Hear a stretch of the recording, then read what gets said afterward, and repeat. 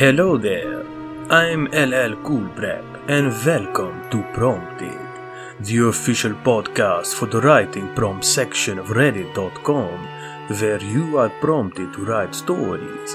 And here we showcase the best of them, all with the goal of helping each other to become better writers.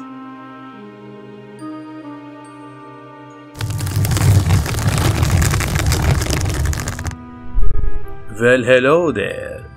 Welcome to the writing prompt script. Who am I? Well, I am the Crypt Keeper. You do not need to know my name. You could never pronounce it anyway. In this script, I watch over all the spooky and creepy stories submitted to the subreddit. I have a special treat for you all today. 5 stories for your ears only. Follow me, if you dare. Ha ha ha ha ha ha ha. No, you have to follow me.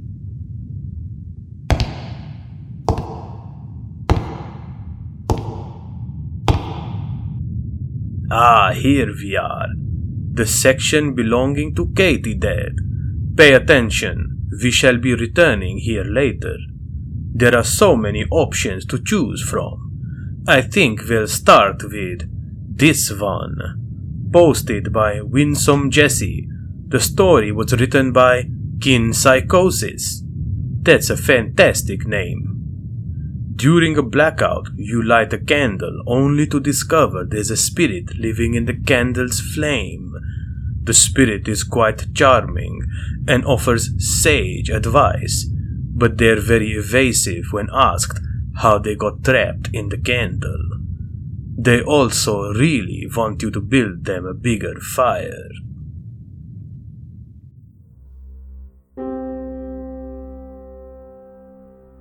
The flame of the candle flickered as it always did. I placed my chin on my stacked palms, the golden glow of the candle's flame painting my face orange within my otherwise dark hut. "Come on, little guy," I said, taking a finger and lightly prodding the base of the candlestick. The shifting flame flickered its light in response. "Nothing, huh?" I was about to give up as I raised my head from the wooden table. Suddenly the flame shifted from its orange hue to a brighter gold. I returned my gaze and watched the flicker more adamant, alive, vigil. "Hello, little spirit. I thought you weren't coming today." My tone humored as I lowered my gaze, staring eye to eye at the constantly shifting form of the flame, attempting to gain solid form before collapsing into its little teardrop of ember. "Please, Jonathan, have I ever skipped out on meeting you?" The voice from the flame, a flickering mesh of alternating voices, jumbled into one and just as amorphous as its body. "I suppose you haven't," I replied with a humored smile, the light of the flame dancing across my face with as much enthusiasm as the livid source. "Jonathan, I am sure you have noticed how little is left of the wax."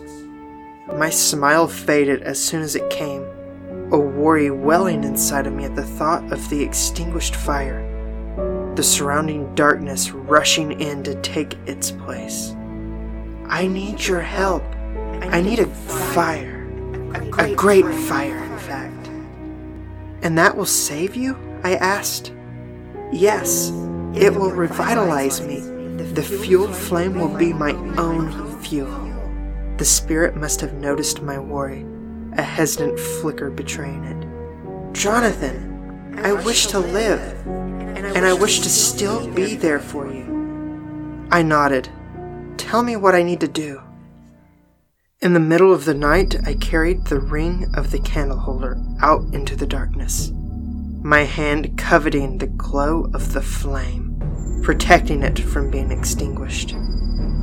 "Now!" the spirit said, its voice almost a whisper, yet as clear as day. I tossed the candle into the pile of hay before me, watching the flames find immediate purchase. Like scalding whips, they consumed it all, conquering more and more in its burning expenditure. The flames licked the roof with ravenous intent, the glow turning ever more fierce and unbridled. I could hear the screams, the cries of help and claims of fire. I watched as the town burnt, the dancing flames rising from the houses, attempting to burn the stars of the sky. I stared with disinterest at the rising sparks, the spreading flames claiming one house after another, a certain serenity to the pure cleansing. I lifted myself from the mound of the hill, dusting off my trousers and walking towards the remnants of the charred remains. Darker than the night sky, and the shadows that plagued the forest trees. A structure to my left brittle, collapsed in a heat of crunches and upheaved dust. Within the town square, there it was, another candle, the only light which challenged the surrounding darkness. The flame flickered with rejuvenated vitality, and an ensemble of voices spoke as one in unison. "Thank you, Jonathan."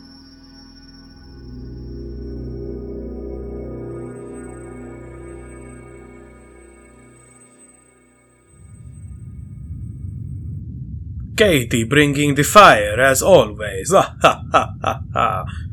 You'll have to excuse me, I'm not used to the company. Moving on.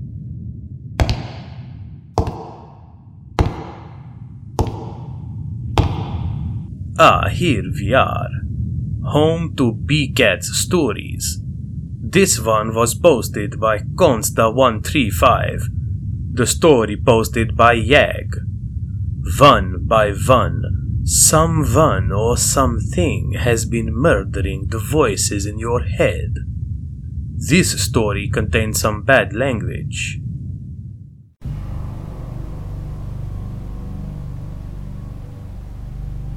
The kid was the one who woke me up. I could hear her slowly emerging from the static. "Why did you lose him?" Something sounded strange about the kid. Her voice, once buttery and sweet, had become timid and frail. It sounded like she had a cold. I pulled the blankets up higher and shut my eyes tighter. "Why did he go?"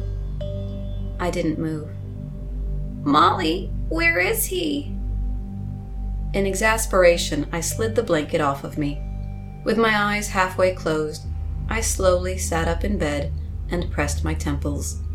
My room was dark and still. The stale air inside lingered like an old withered sigh.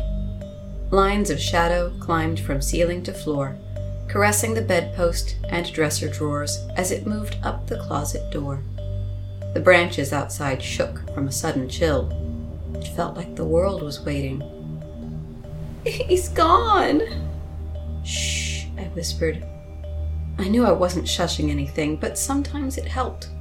The kid usually just wanted attention, and when she got it, she went away. I hadn't really minded her before, but these days I had gotten irritated when she spoke to me. Maybe I was getting too old for her. "I want to know where he is." "Who?" Mom and Dad kept telling me not to talk back. "The crying man." I opened my eyes. Another voice clawed its way out of the static. It was clear and masculine, like a car salesman. "God, stupid, you moron!" This one was Scott. He was never the first one to speak up, but when he smelled a dog pile, he couldn't help but join. "Where's the crying man, you idiot? What did you do?" I didn't do anything. "Liar!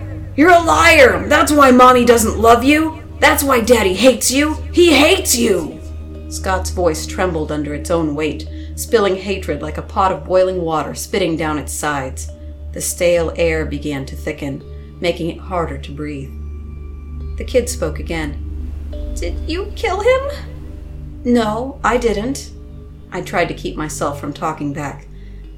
Please don't say that." "Idiot! Tell the truth! We all know you're lying! You killed the crying man!" No, I would never kill someone. Well, can you make him come back? The kid was on the verge of tears. I don't know where he went, but I didn't do anything, I promise. Do you mean it? Yes, I really mean it. You liar! Scott's voice bellowed, raising the hairs down the back of my neck. I could almost feel him tear his hair out in unmitigated rage. In my head, his face was splitting into shreds, barely containing the ferocity that threatened to eat him alive. I know what you did. I saw you kill him. You killed the crying man this morning, and now you will kill us like you killed him. You rotten, ugly bitch. You're a murderer. That's why no one loves you, and they all hate you. I will hate you forever. Scott's voice was suddenly submerged in static. His fury scorched in silence, then broke the surface again. Family will never love you. I will kill you. I'll kill you tonight. The kid began to sob. You're going to hell, Molly. His voice fell back into the static. Between the kid's tearful moans, I could still hear him scream, but he screamed from somewhere far away. My heart was pounding. Slowly, his voice drifted further and further until it disappeared. The air began to thin as pressure fled the room. Scott was gone. Soon, the kid had diminished into quiet sniffles. Am I going to die too? Asked the kid. I don't know. My eyes began to burn. I dropped my head into my hands. I don't know. I don't know. The branches outside shook harder against a fresh wind. Was I bad? No, you were never bad. You've always been good. I'm sorry, Molly. I didn't mean to do anything wrong. I'm so sorry. It was the sound of a child pleading for her life in the only terms she knew. You're a very good girl, I choked. Tears had begun to streak my face. You're a good girl, and I love you. Once again, the static began to fill the empty spaces. I heard the kid cry out for Molly, or had it been Mommy? It was hard to hear her voice, now sinking deeper into the void. I'm sorry. I love you. I didn't mean to be bad. I love my mommy. I love you, Molly. I buried my face into my pillow, voice raised in anguish, shaking my bed frame. I couldn't bear to hear her voice anymore. I love you, And then, after a few final moments of struggle, she had disappeared. The kid was gone. Not just gone, she was dead. Dead like Scott and the crying man. I was alone.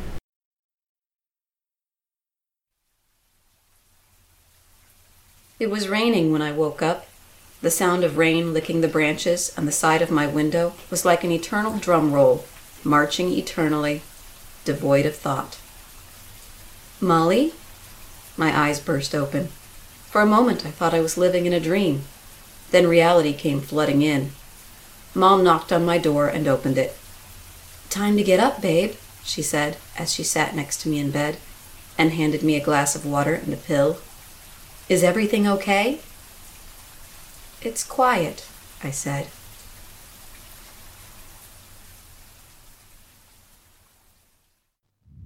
Our next stop, El Gulbrep. Let's see.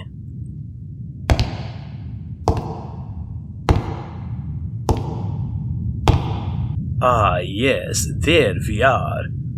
Posted by Tarantula McGuffin, with Not Your Cure posting the story. You're a demon haunting an old home that's been abandoned for years. Finally, a person purchases the home, and as soon as he enters, the first thing he says is, "Now, demon, you're stuck in here with me," in a very hostile tone.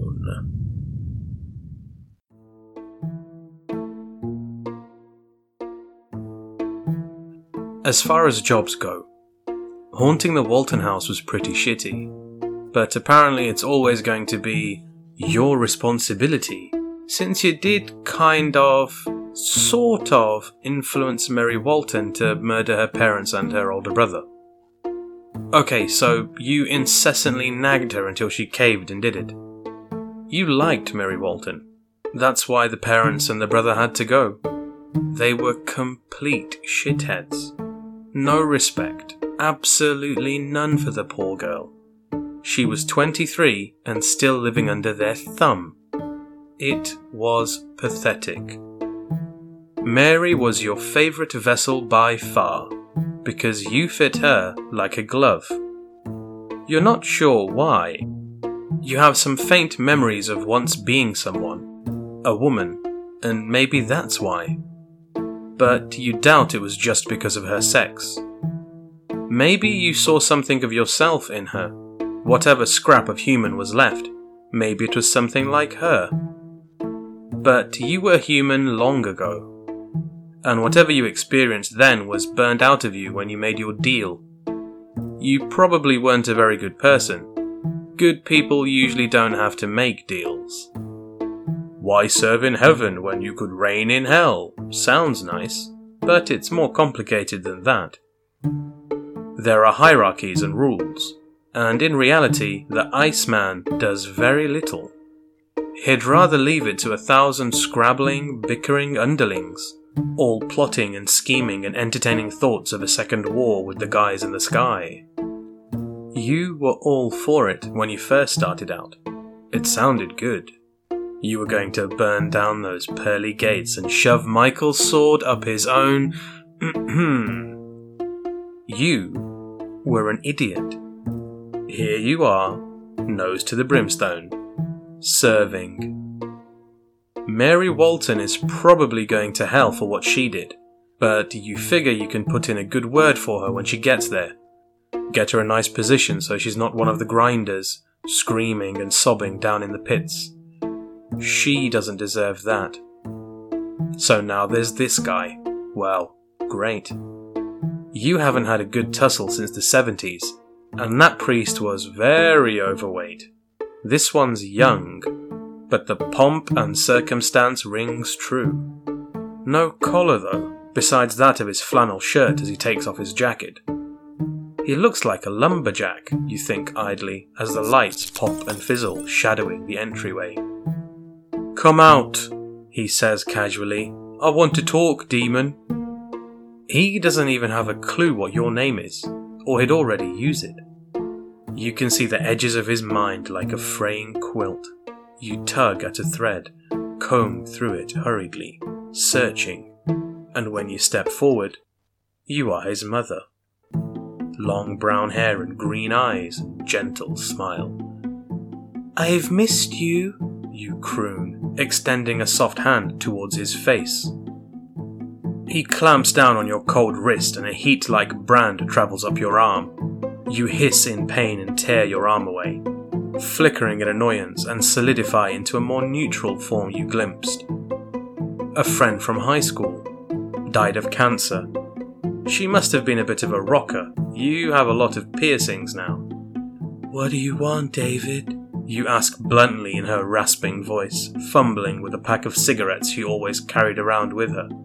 "Sasha quit smoking after we graduated," he informs you. "Well, maybe it's time she started again," you retort, and regard him carefully. He has nothing on him that could hurt you but his touch.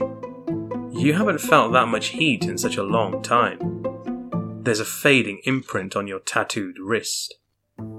"I want a deal," he says. "Don't have to be so hostile if that's all you wanted." You rummage around for a pen. "Are you a froster?" "What?" "You know, half and half. Your mom hook up with one of the princes? Asmodeus, maybe?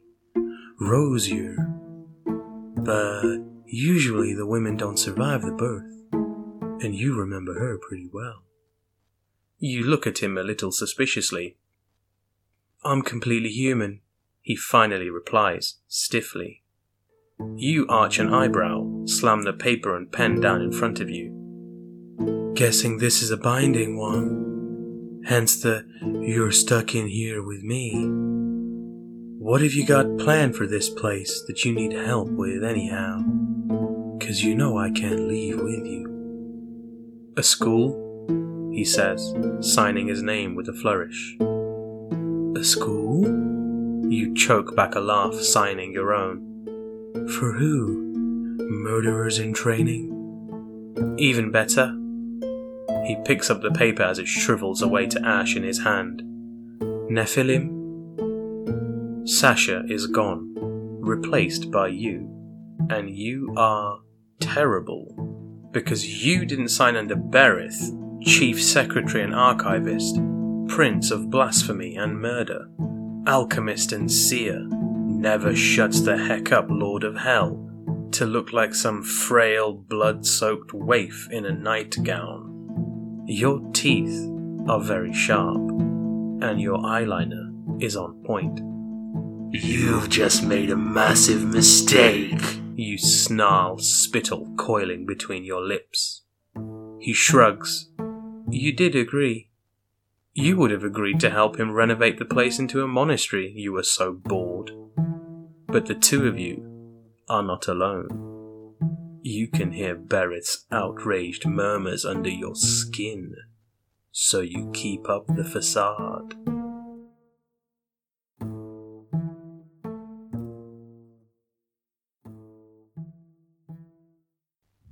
That poor man. Didn't his mother ever tell him, you never mess with Berith?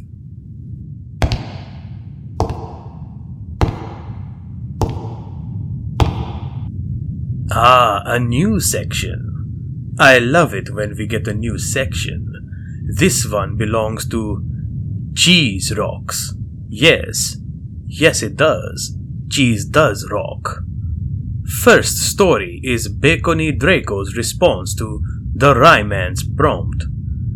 When you die, your ghost remains in the world until the last person who remembers you also dies. 15,000 years after your death, you are still here.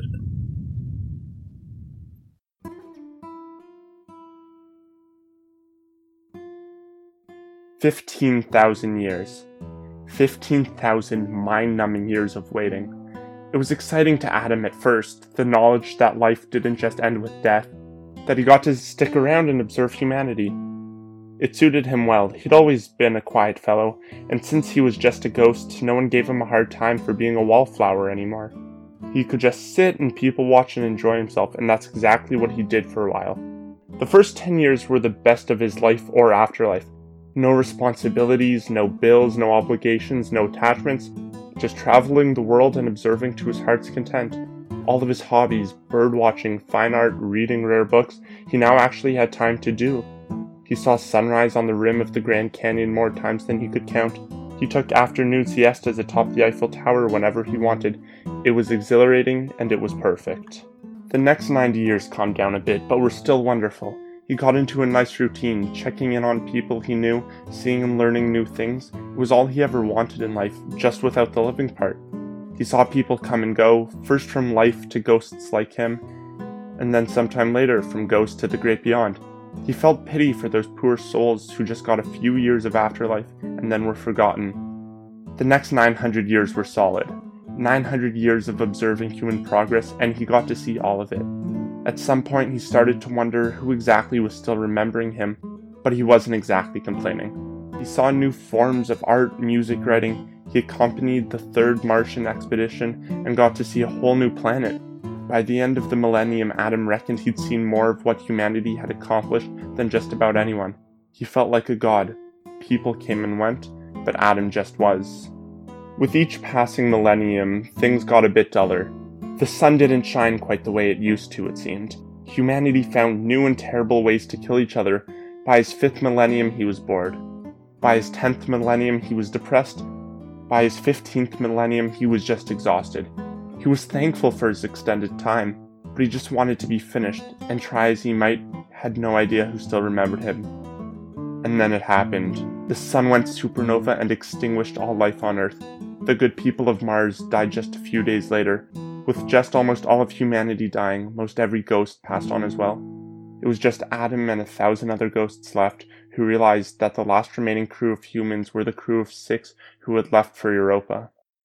After realizing what happened, the ghosts formed an astral caravan and traveled to Europa. They all desperately wanted to keep the crew alive and humanity with it, and Adam tagged along with them. He didn't say anything, but he knew if they died, his ennui would finally be over. They got to Europa and found the 6 of them, nearly freezing to death and on their last fuel cell. Then 2 of them died, and a cadre of ghosts vanished. Then another the next week, and another the week after, and the last vestiges of humanity were 2 humans, Adam and a few hundred ghosts. Those last 2 explorers gave each other a dejected look. They resignedly opened the cyanide capsule in their craft. There was a wail of grief among ghost kind, but there was nothing to be done. As they took the pill, Adam was at peace, finally ready to enter the great beyond. He closed his eyes and... nothing. The last 2 died, turned into ghosts, and then they and all the other ghosts disappeared. It was just Adam stuck on a god-forsaken rock. He collapsed into a heap of anguish, inconsolable and at a loss for why he was still here. Suddenly, a portal of light opened. "Well, this is odd. I swear we unit tested everything. You really shouldn't still be here," said what appeared to be a bespectacled angel, thumbing through a small console. "Who are you? Why am I here? Just end my suffering, please," Adam replied in a mixture of confusion, despair, and rage. "Oh wow, I see what happened. A good old self-referential pointer exception.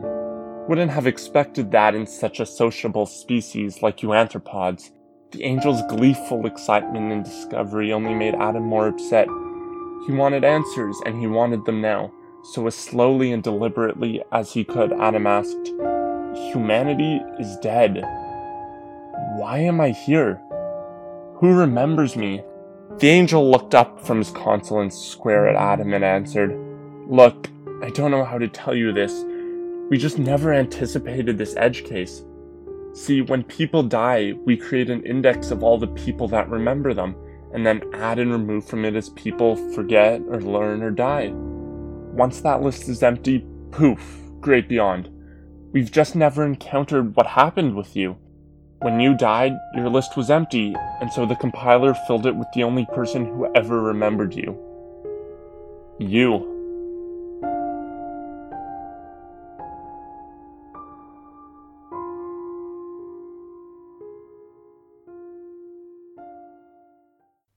I hope we'll return to his section again soon.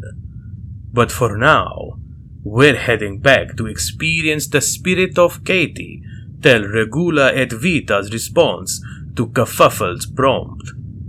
Usually horrors take place in dark, isolated areas in the middle of nowhere.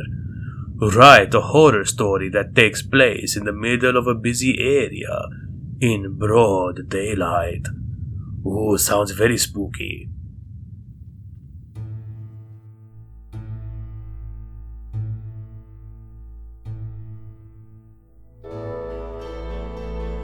He awoke with a start. His throat was dry and raw, and his lips were chapped. Even knowing it was a bad idea, he went to lick them.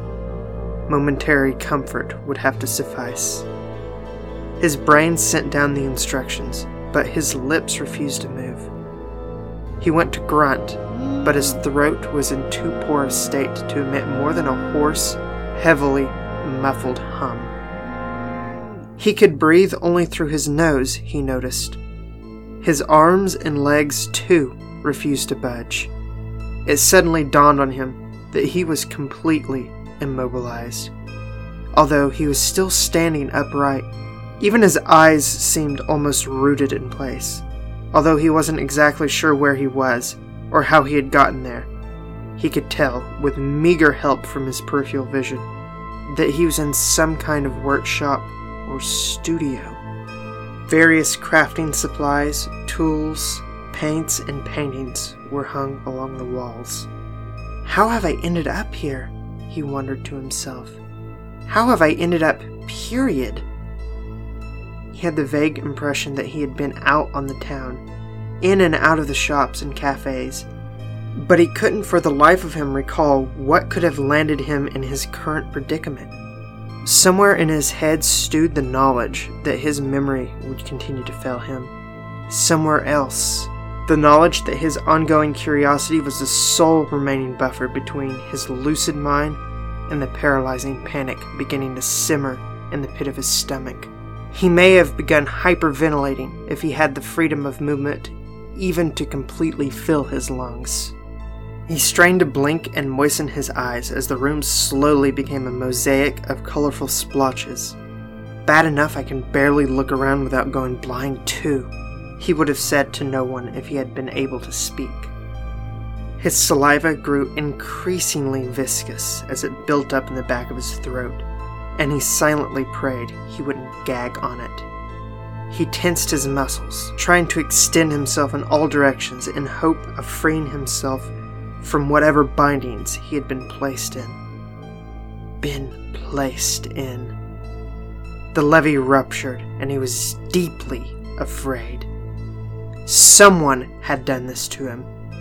He had known before, but now he knew. And, in coincidence with this realization, a door swung open to his left, creaking lightly and admitting soft, steady footsteps. It was true that speaking of the devil invited his presence. Well, merely thinking of him bore no less sinister fruit. "Hello there," said the voice to his left. It was a low alto, a man. His voice had an aristocratic air to it, the voice of someone very sure of himself and comfortable in any situation. "I'm sorry to have kept you waiting for so long, but an unanticipated influx of customers drew my attention." The words came smoothly, politely. When the man stepped into his captive's point of view, he could plainly see that his style matched his voice. He was dressed like an aristocrat. There was no doubting that. He was attired in a navy suit that gave off an elegant sheen, shoes the color of dark chocolate, and an expensive-looking gold watch. His attention to detail went to his finely trimmed beard and to the hair atop his head, which looked to contain a painstakingly precise amount of product.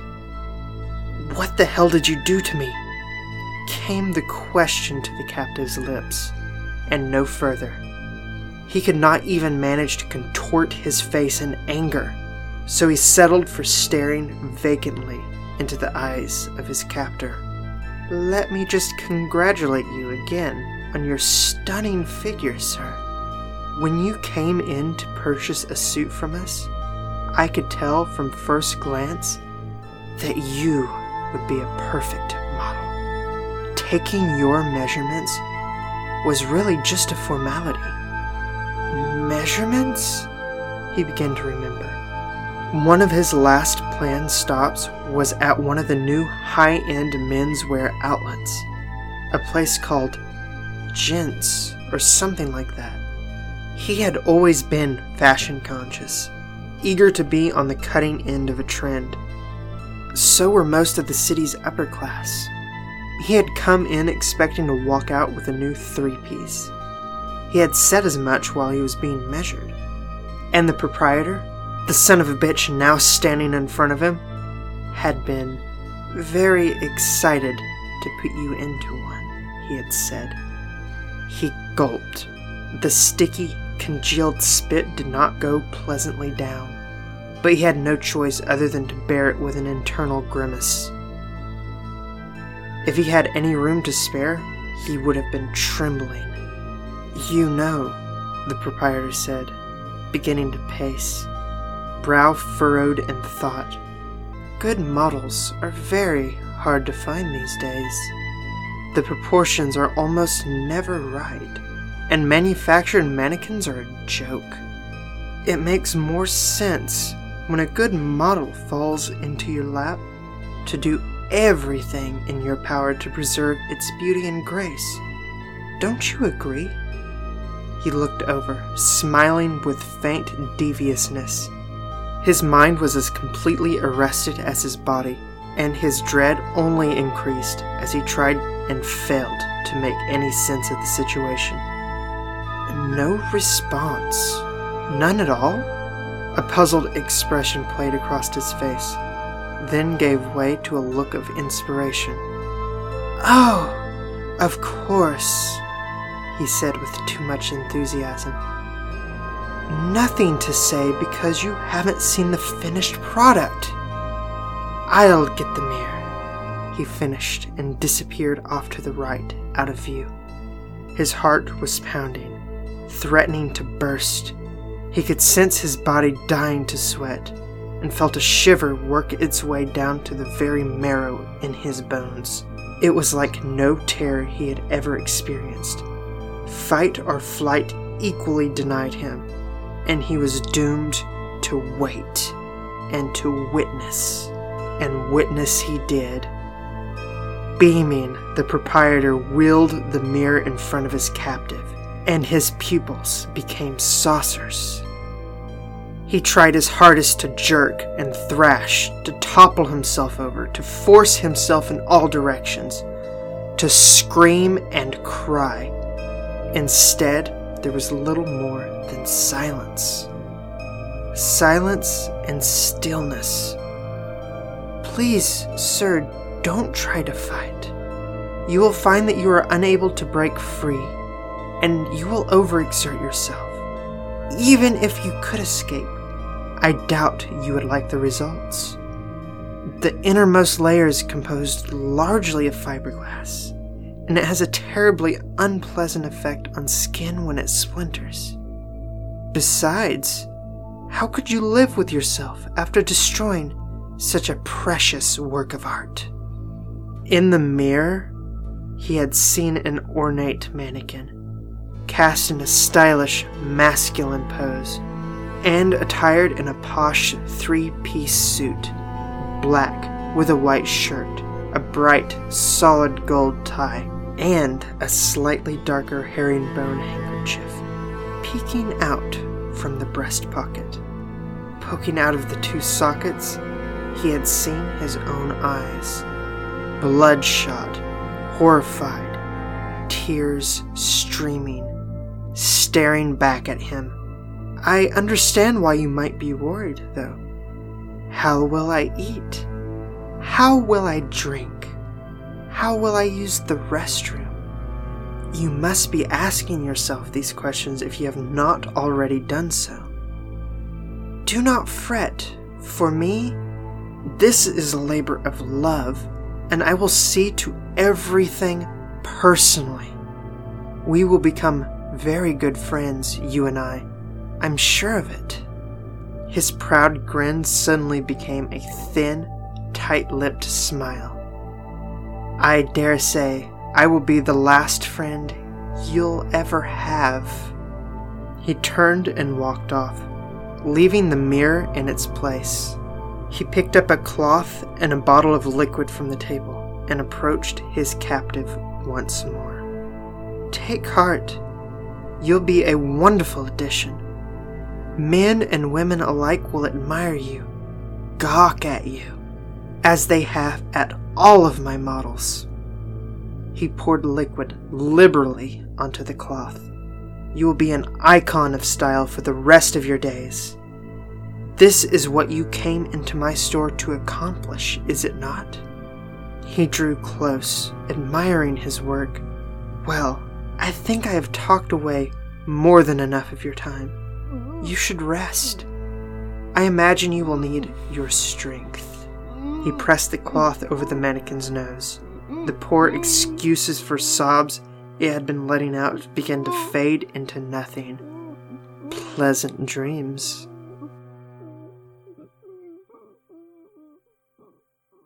The streets were bustling with well-dressed young men and women.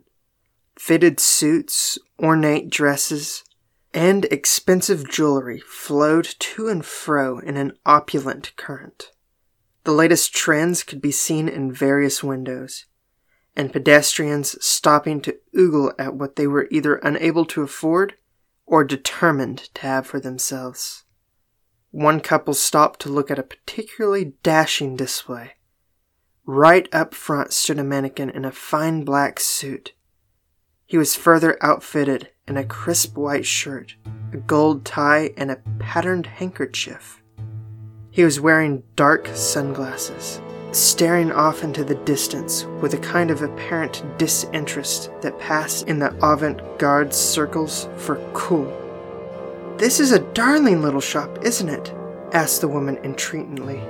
He took another look at the display and peered behind it into the shop. "I suppose it's worth a look," he said, taking her hand and going inside.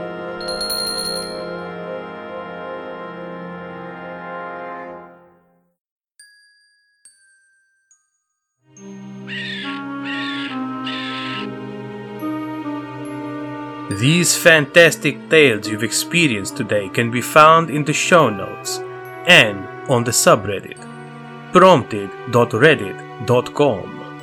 A big thank you to all the writers involved today.